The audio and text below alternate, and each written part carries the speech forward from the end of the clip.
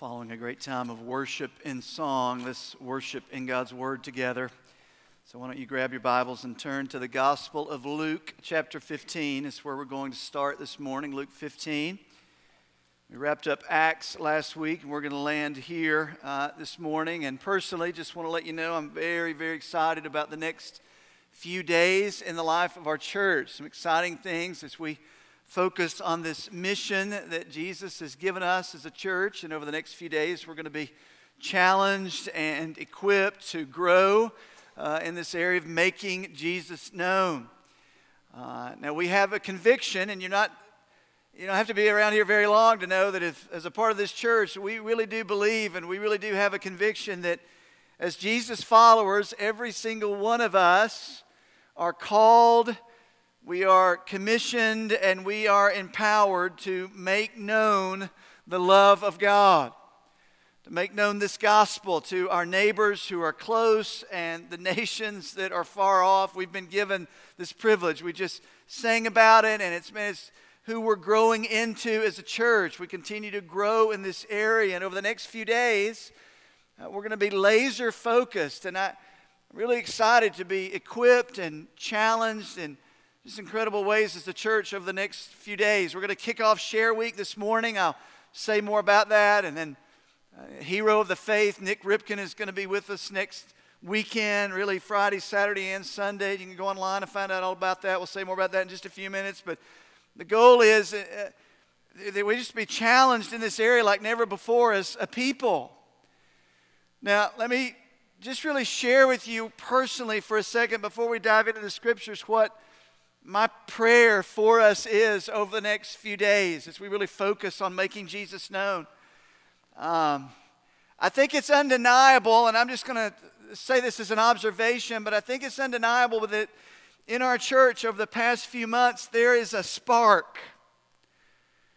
And I'm thrilled about it. You say a spark, what do you mean by that? Well, I'm just honored that the Lord seems to be doing something in us, in our lives, and us as a body. And there's this spark, and there's a sense, and you hear it in conversations, and you can't go to a life group without somebody asking you who you're sharing the gospel with. And you hear it in our messages, and I hear it in conversations of people talking about their three names, of who they're praying for. And I'm hearing stories like I've been sharing with you the past few weeks of people who are just so excited that they're getting to share the gospel with people, and they're seeing people come to Christ. And we're hearing that. There's a spark. There's movement in our midst. And man, we're thankful to the Spirit of God. I just got an email just a couple days ago from a brother in this church, and he sent this email. It was almost at midnight, and he had just finished meeting with someone. And he said, after a long conversation with a gentleman who had visited our church, tonight he repented of his sin and placed faith in the Lord Jesus Christ. And he says, praise the Lord. I'll share more about it later. And he sent that out at midnight because he was so excited. He just wanted to get the word out that he had got to see somebody come to Christ just this past week. So there's a spark, and it's undeniable that there's this movement, and it's the conversation, and it's the chatter. And here's my prayer for the next several days in the life of our church, that God by His Spirit would take this spark and fan it into a flame, and it would become a movement. And I really mean that in the lives of us and me and our church, that it's not just a neat weekend that we're having, and it's not just cool t-shirts we're wearing and all this, but that there will be this spark of making Jesus known will simply become who we are as a church. And we've been reading through Acts, and we've studied through Acts, and I just see how God providentially puts all that together. And we get to the end of the book of Acts last week, and we see that the gospel continued on unhindered, and we are the 29th chapter of Acts. We're the rest of the story. Carrying on the message of the gospel, we've been given this incredible privilege. And Lord, would you take this spark that you're doing in us, and would you just make it a flame? That we, like Acts, cannot stop speaking what we have seen and heard. We can't stop telling people about Jesus. And that's my prayer for us.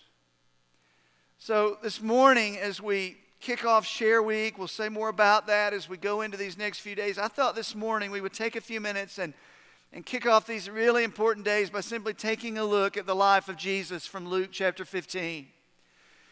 Now, here's why we're going to look at this passage, and here's why we're going to look at this. Because to be honest, if we're really honest with each other, and this idea of sharing the gospel and that we are His witnesses and we are His tool to make Jesus known, listen, it doesn't come naturally. It's part of this process of growing as believers that we've been so overwhelmed with the grace of God. We want to make Him known, but it doesn't come naturally. And the only reason that you and I are sharing the gospel of the Lord Jesus Christ and even pursuing this is simply because of Christ in us. Jesus is in us.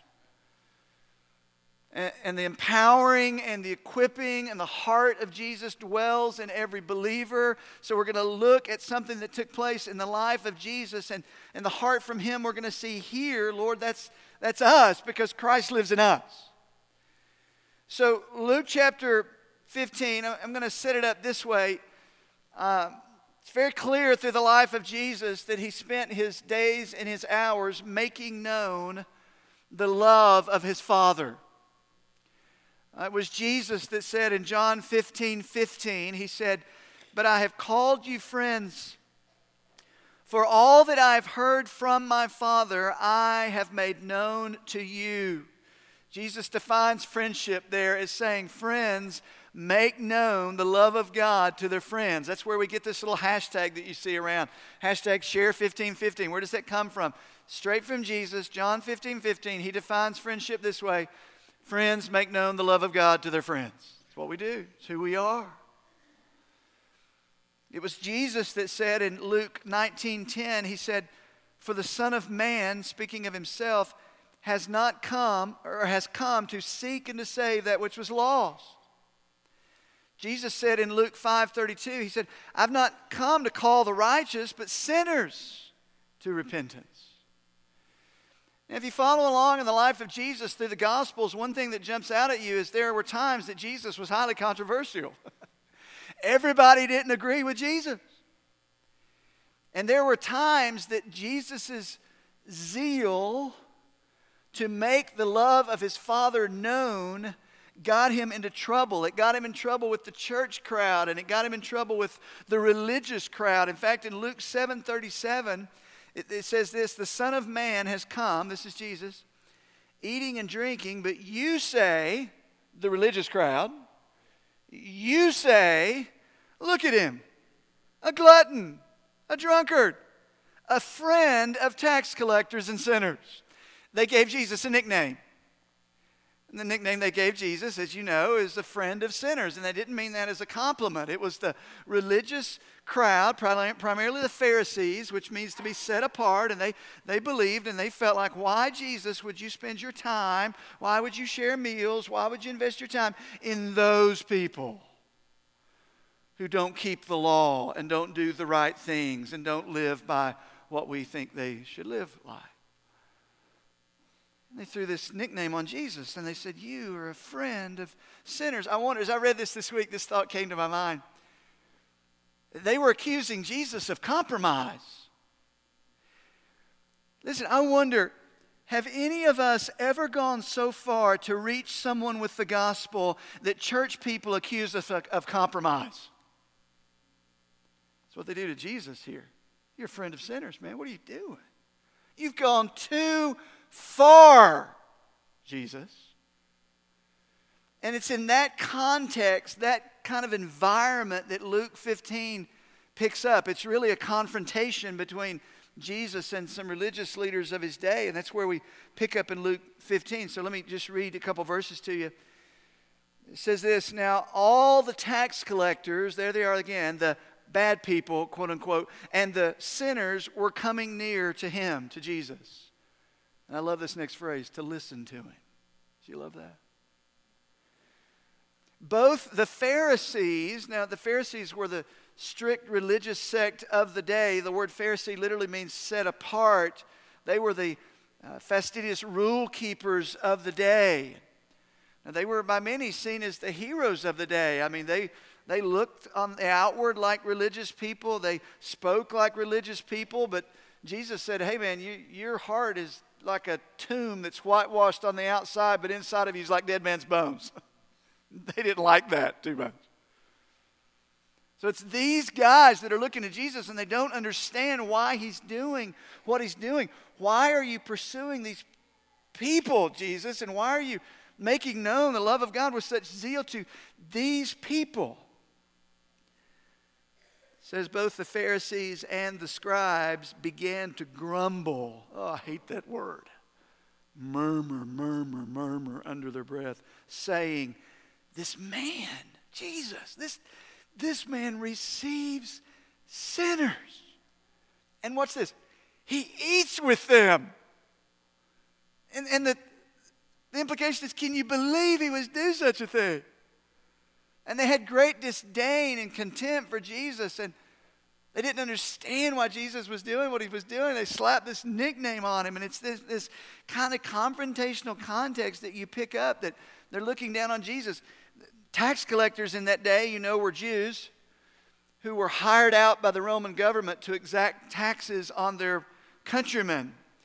And they were extortioners, so they would take a little off the top, and sometimes they would take a lot off the top, and they would pad their own pockets as they collected taxes, and they were hated by the Jews. The sinners were just kind of a generic term for notoriously evil people who refused to follow the Mosaic law. From the mind of the Pharisees, they were the them. They were over there. They were not the us. And they were sinful people, and they were wicked people, and they needed a Savior. And aren't you glad that Jesus eats with wicked sinners like you and me? Because that's the crowd we're in. So it's the context. As they were coming to Jesus, it says all of them, not a few, but many of them, they were eating with Jesus. And in that day, sitting down and sharing a meal with someone was it was just a great picture of affection. It was a great picture of acceptance. Jesus was sitting down and sharing meals with these people. And the religious crowd just couldn't get it. And it says, and they listened to him. Man, I love this. There's one commentator that said, as you walk through the Gospel of Luke, it seems that Jesus is always going to a meal, he's at a meal, or he's coming from a meal. There was a lot of ministry in the life of Jesus that took place at meals, and we are glad about that. We like meal ministry, amen? A lot of ministry in the life of Jesus took place in the common, ordinary things of life, like sitting down at a meal. And Luke 15 says, and they listened to him. Man, that is challenging. They listened to him. You know why they listened to him? Because they sensed that he genuinely cared for them. So they were coming to him. And Jesus was spending time, and Jesus was sharing the love of the Father, and Jesus was sharing over meals, and much of his time was spent simply making known the love of the Father. And the religious crowd, and here's the context of what we're just getting ready to jump into, they said, why are you doing this? Jesus, it doesn't make any sense to us. And Jesus does a pretty cool thing in Luke 15:3. Here's what he does. When confronted, he tells them a story.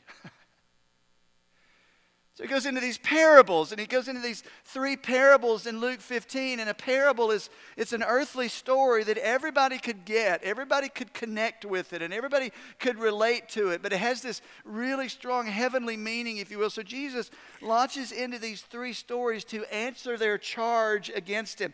Why are you striving so much to make known the love of the Father to those people, if you will? And here's how Jesus answers. You can follow along.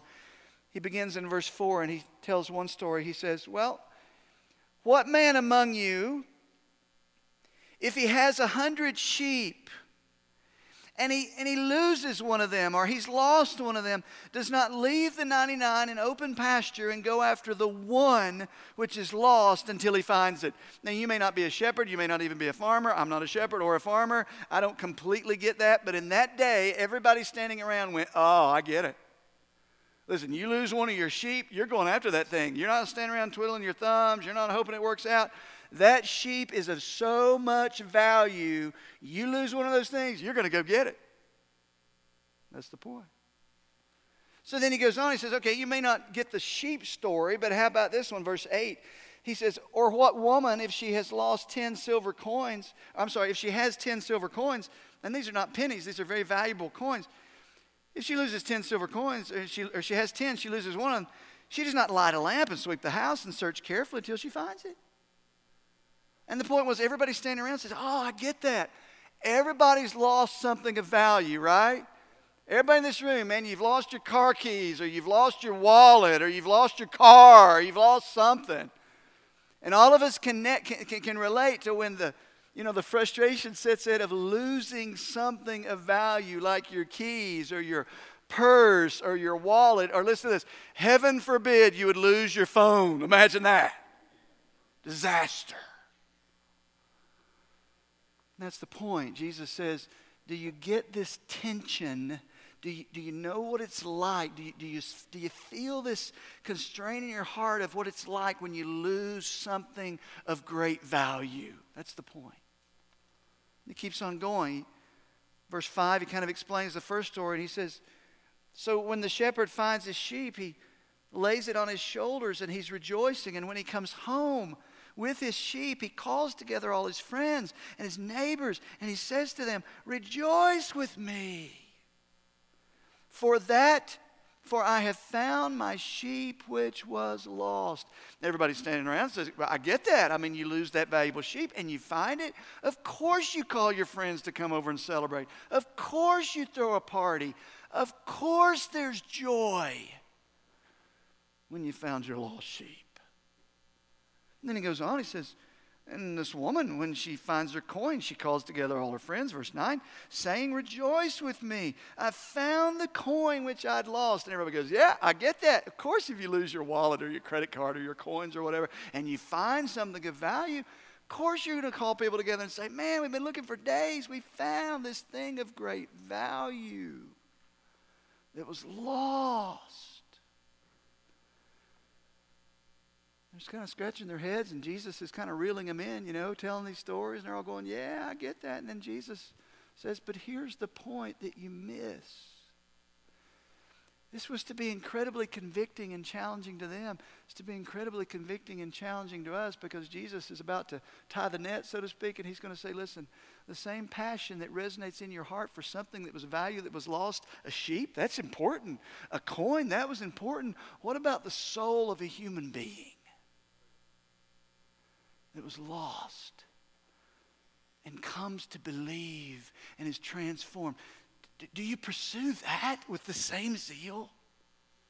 Is there the same degree of rejoicing like the woman who lost her coin, like the man who lost his sheep? And Jesus ties the net. Verse 10, he says, in the same way, I tell you, there is joy in the presence of the angels of God over one sinner who repents. And Jesus says, listen, you want to know why I do what I do and why I'm zealous to make known even what appears to be the point of compromise sometimes, and I go. It's because these men and women are of great value to my Father. You just don't get the love of the Father, do you? That's what he's saying. You just don't get it. I mean, maybe you fill in the blanks, and he says, you all understand when I'm resonating about something of earthly value, of a sheep or a coin, but you don't have the same level of concern in your heart. And Jesus is saying that I do, because I recognize the love my Father has for the souls of men and women, that when one comes to faith, you got to understand, there's a party in heaven. There's rejoicing in the very presence of God when someone comes to faith. Now, Jesus makes his point here, and again, he tells these stories, and they're challenging, and you're not sure if the people around even get it, and then he takes it to the next level, and he says, everybody gets a coin, everybody gets a sheep. Okay, what about a father and a son? So he's going to tell a third parable. Now, everybody knows the story of the prodigal son. Everybody knows that. You've heard that. But do you know the context in which Jesus tells that story? In fact, the story of the prodigal son is not even really the main character. It's not even really the son. Jesus tells this story, again, because he's saying to this group, you just don't get the love of the Father, do you? You want to know what motivates me? It's the love of the Father. So he tells this story. He picks up verse 11. He says, okay, a man had 2 sons. The younger of them said to his father, Father, give me the share of the estate that befalls me, or that falls to me. And I'll stop right there. Now, in a Jewish context, you really don't get the significance of this. Jesus is telling this story, and here's some problems with his story. Number one, the secondborn is asking for his inheritance before the firstborn. That doesn't happen. Doesn't work that way.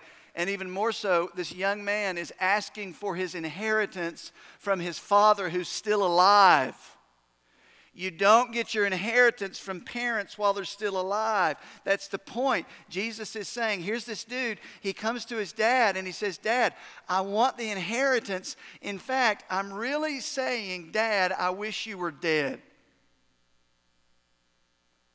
Because I want the stuff more than I want you. You say, why would Jesus tell that story? Because Jesus is to inflame his crowd, and they're standing there hearing that, and they go, that is the most ridiculous, ludicrous thing I'd ever heard in my life. What does the Father do? Jesus goes on, verse 12, he says, so the Father divided his wealth between them. He gave him his inheritance. And you know the rest of the story, but the boy takes his inheritance, he leaves home, says he goes to a distant country so nobody could keep up with him, no accountability. He goes, he wastes all he has, it says, on loose living. He wastes it all. He's there for weeks and months and maybe even years. And the picture is back home. This father is day by day longing for the day that he looks out over his property and he sees his son returning home. That's the point. So Jesus presents that and he tells the story about the son. And then he goes on, verse 15, he says, so the son was there in a far country and he went and hired himself out to one of the citizens of that country, a Gentile, and he sent him into the fields to feed swine. So Jesus just kind of digs even a little deeper about this boy, and he says, okay, so he's been disrespectful to his father. He's greedy. He wants his father dead. He goes off on all this immoral living. Then he works for a Gentile, and guess what this Gentile hires him to do? Take care of pigs. And you all know in the mind of a Jew, there is no more unclean animal than a pig. So here's this boy. He's a pig-feeding, gluttonous, lazy, immoral, disrespectful boy. And the crowd around is raising their fists and saying, man, this guy deserves everything he's getting. I hope, that's the point. This boy deserves nothing from his daddy. That's the point.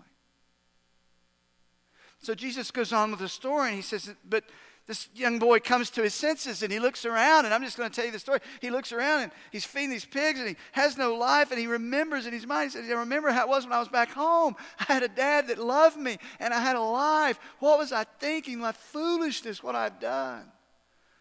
And he begins this journey back home, and we don't know how long it was, years maybe, but back home the father has pretty much concluded this boy must be dead. He's been gone so long, the family's concluded this boy must be dead. And then Jesus paints the picture of the day. I love this. He says in verse 20, so he got up and he came to his father. But while he was still a long way off, his father saw him and felt compassion for him. When Jesus said the father felt compassion for him, every Jew standing around went, compassion? That boy deserves nothing from his father. It says the father felt compassion for him and ran and embraced him. And by the way, even the phrase ran is scandalous in that day. A dignified Jewish landowner never runs. You just don't do that. So the picture is of this dad. He hikes up his skirt or dress or whatever, they wore in that day. I can't think of the right term. So he girds up his loins and he runs to this boy as a picture of his great love for this boy that was lost. And Jesus goes on and says in verse 23, and bring the fatted calf out and kill it and let us eat and celebrate. Why? For this son of mine was dead. Practically speaking, the boy was dead. And he's come to life again. He was lost and he has been found, and they began to celebrate.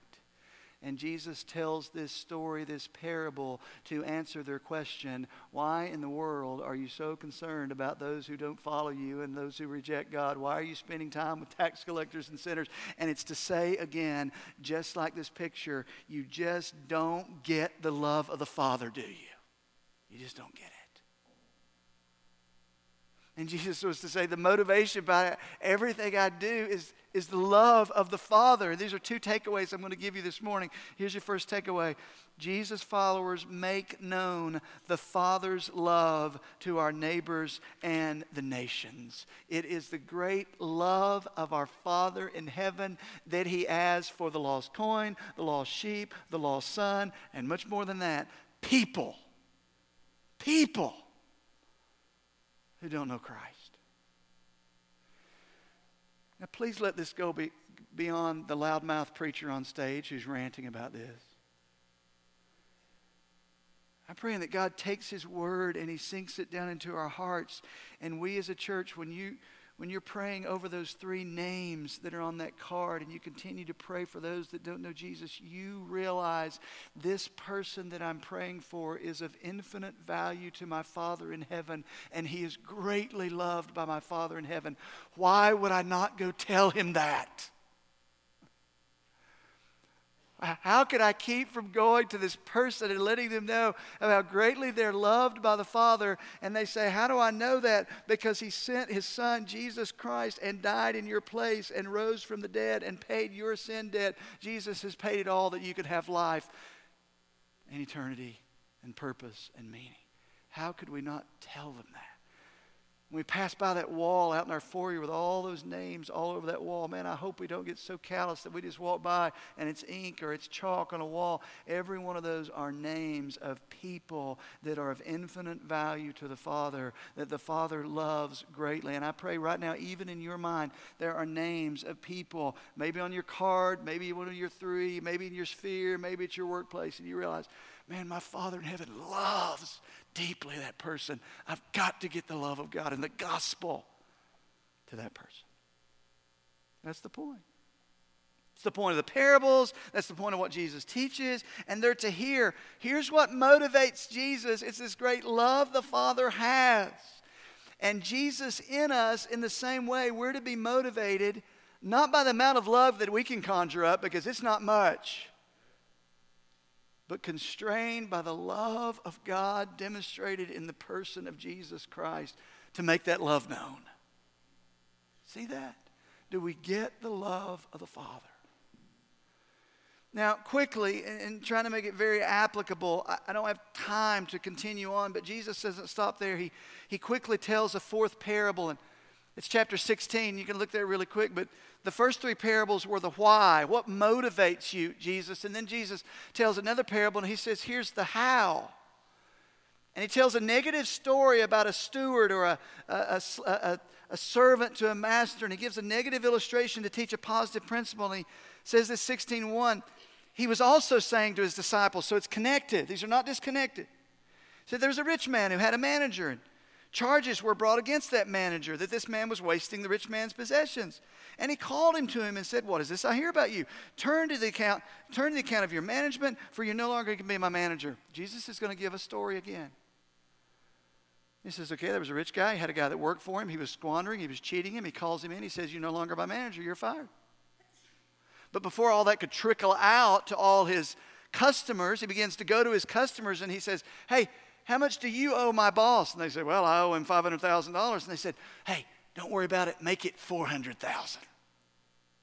And he goes to his other customers. He said, how much do you owe my boss? And they say, well, I owe him $100,000. He says, cut it to 50. Don't worry about it. It's on me. Because in their minds, he still has that authority. And Jesus says, there's a picture and there's an illustration for you here. And here it is in verse 8. This guy comes back to his master, and the master you would think would be upset, but he commends him, and here's what he says. The master commended the dishonest manager for his shrewdness. The word shrewdness is the same word for brain or for our thinking, and Jesus is saying, listen, the people of this world use their brain to gain profit for themselves, to figure out ways to gain for themselves. And then he says, the sons of this age are more shrewd in regard to their own generation than the sons of light. You say, I don't understand what all that means. Here's what that means. Jesus is saying this. In the same way this shrewd manager used everyday means to gain something for himself, you as children of God use everyday means to advance the kingdom of God and to make Jesus known. See, where do you get that from? Verse 9. Here's the lesson, Jesus says. Use your worldly resources to benefit others and make friends. Then your earthly possessions are gone. They will welcome you into an eternal home. In other words, you can use the ordinary, common, everyday things in life to make friends, advance the gospel, impacting eternity. That's what that means. So Jesus says, here's the heart of the Father. Incredible love for those precious souls of men and women that don't know Him. There's rejoicing in heaven when someone comes to believe. And then he says, as people of God, use, and this is your second takeaway, Jesus followers, the people of God, use common everyday means to make known the Father's love to our neighbors and to the nations. Use common everyday means to make known the love of God. See that?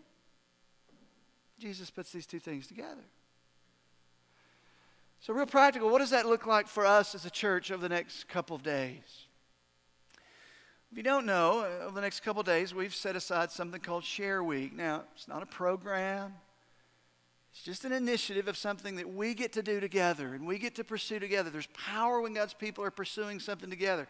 Man, we want it to be a life. Every day we're making Jesus known where we live, work, and play.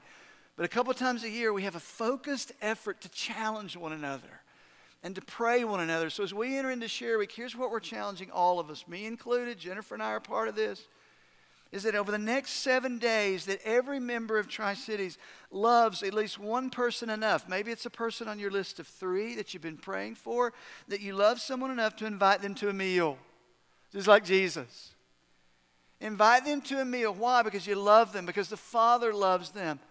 To invest in that person and pray that God gives you the opportunity to plant the seeds of the gospel. Share the love of God. Share the message of the gospel, which is of eternal value.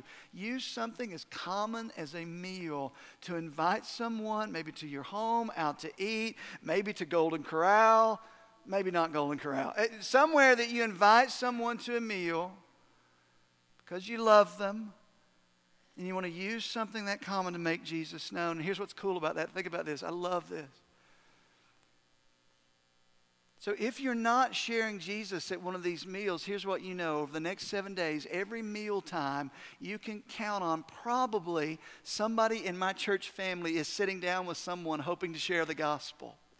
So even if you're not sharing the gospel at a meal, you can pray for your brothers and sisters. Go into your mealtime, share it with your family. Say, hey, as we pray over our meal, we're going to pray for our brothers and sisters. We trust somebody somewhere out of our church is making known the gospel somewhere right now, and pray for one another. Man, that's powerful. And then tonight at 6 o'clock over here at the Outpost, we're going to gather and we're going to pray for one another and kick off this Share Week by praying and asking God to give us courage and give us boldness and open doors of opportunity for the gospel. So we're going to bathe this in prayer.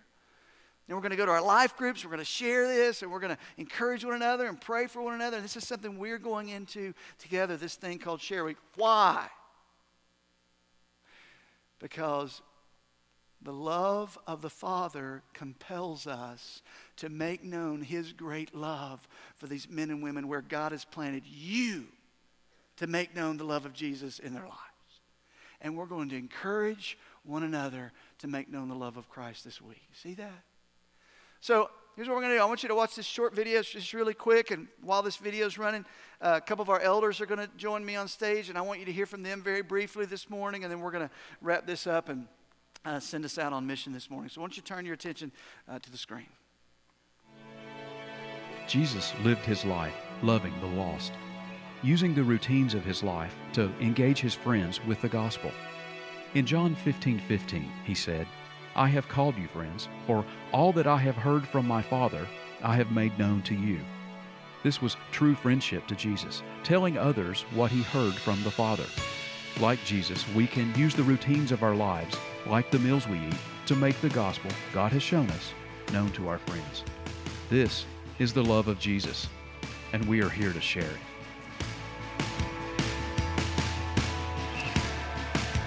So as we kick off a couple few days, really important in the life of our church, I'm joined by 2 of our elders. You guys know these, Larry Durham and Paul Mermilli up here on stage. So you guys just welcome them and thank them for what they do. And they're here on stage with us.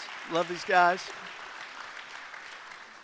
So I want to start this way. Larry, I'm going to come to you first. And you and I have talked a lot about this. I love what you said first service. And it just meant so much to me several weeks ago when we were sharing something like this. And you were honest, even as one of our elders, to say this whole share thing and making Jesus known when several years ago when you guys first came to Tri-Cities, and even a few years ago, it's a challenge for you. It's been a growth area for you, and I'll say for all of us. But you were just so honest about that, and it meant so much to me. So why don't you share with us a little bit, what's that growth been like in your life, this whole share and make Jesus known thing that we're talking about? Okay, yeah, thank you. Several weeks ago, I shared with Pastor Mike and the folks at the Johnson City campus that when we first had the initiative of coming up with your three names, I literally drew a blank, both literally and figuratively drew a blank. And at that season, I had convinced myself that I didn't know any unbelievers, that I was somehow in this Christian bubble, in various aspects of my life, live, work, and play, that I didn't know any believers. So I took that to the Lord. It didn't take him very long to convict me, and to lead me to realize I was just living a lie by all vantage points, and that I had blinders on and truly did not see the variety of individuals around me and various aspects of my life that were lost. So through that, I prayed for the Lord to continue to reveal to me, to open doors, opportunities, to have meals and interactions together, but then also to better understand for those individuals that may have shared with me, primarily in the work environment, I go to church, have certain aspects of life to live, to really be vulnerable, to go beyond the surface level, the comfortable aspects of interactions, and really delve into getting into their business, for lack of a better term. And that's not normal for me. Yeah. I'm very gregarious, very, business-like, what have you, but at a certain point, okay, good, thank you, let's go. Yeah. So really the Lord, to this day, is continuing to work in me, that he's identified several individuals, both at work and then outside of work and within our church, that I'm pursuing, and the Lord's working in through me and allowing me to learn from them, allowing me to press on certain items, convict or seek to convict, but realizing that it's the Lord's work. Yeah. I've been asked not to change hearts, not to change minds, not to save individuals, because that's beyond any of us. That is his power through his Spirit.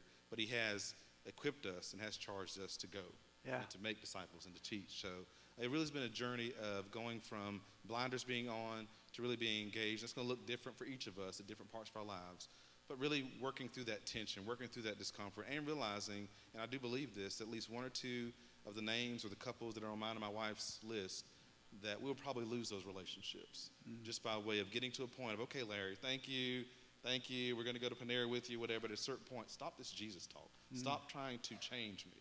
I can see that coming. And so I've got to prayerfully fight that aspect of, Lord, if you are, and your word does say you are, calling me to share and to live the life you want me to live, I've got to be okay with losing these relationships. So that's an ongoing work in progress. Yeah, well, I so appreciate his honesty, and again, so honest that it's a work in progress for all of us. And I want you to hear that Larry, Paul, me, none of us, we never arrive at this. This is a continual growth and sanctification and growth in Christ's likeness, because everything in our flesh and everything around us gives us 1,000 excuses of why not make Jesus known. We have plenty of excuses why not to do that. So I really appreciate your honesty in that, Larry. Thank you. Paul, come over to you a little bit. Ask the question this way. So we talk a lot about this at our church, Share 1515 culture, really trying to advance in this. Why is this so important? Why is it so important to all of us in our personal growth? And why is it so important for us as a corporate body? I mean, obviously, we make a big deal about it. Why is it such a big deal? Why don't you speak to that? Yeah, well, I like the question a lot. Yeah. When you talk about culture, because I've felt that, even my wife and I having been here, is we think a lot more about personal evangelism and about people around us who may not know Jesus because we're here. And that is becoming the culture. And I think that's really important for us, before I answer your question, as a church to recognize this, is that if we're not careful, we'll take things like Share 1515 and make known, and we'll make that an event. Well, that happens in the fall, that happens in the spring, and then we go about our normal lives. Yeah. What we're praying is that it's not about a speaker, it's not about an event. This isn't a rally point for us. It's something we want to be a part of our everyday walk. Our normal lives, that we're thinking about how can we share the gospel with those who are far from Jesus. And so why do we want that for you, for our family, for me? A few reasons. One is because we want something for you. Like, we don't just want something from you. We're not just trying to get a bunch of names. We want something for you. We want you to find the joy of what we talked about earlier, that heaven celebrates when the one lost sheep, when the lost coin, the lost son returns. All of heaven celebrates. We want you to experience that joy of seeing the lost be found. We want to celebrate that joy. We're praying over that the next few weeks, that joy becomes realized. But also we want you to experience the joy of becoming like Jesus, because that's the point of the Christian life, right? The elders are called to help equip the saints for the work of the ministry, Ephesians 4. Why? so that every single member might be built up into the image of Christ. So the goal of your life and my life is that we become like Jesus. And what did Jesus come to do? He came to seek and to save those who are lost. And so when we share our faith with others, when we share the salvation, the gospel message, we are becoming more like Jesus. We want you to experience that joy. So it's not about duty. I have to do this. It's about delight. I get to do this. It's the overflow of our abiding relationship with Christ. We want something for you. I want something for our church family.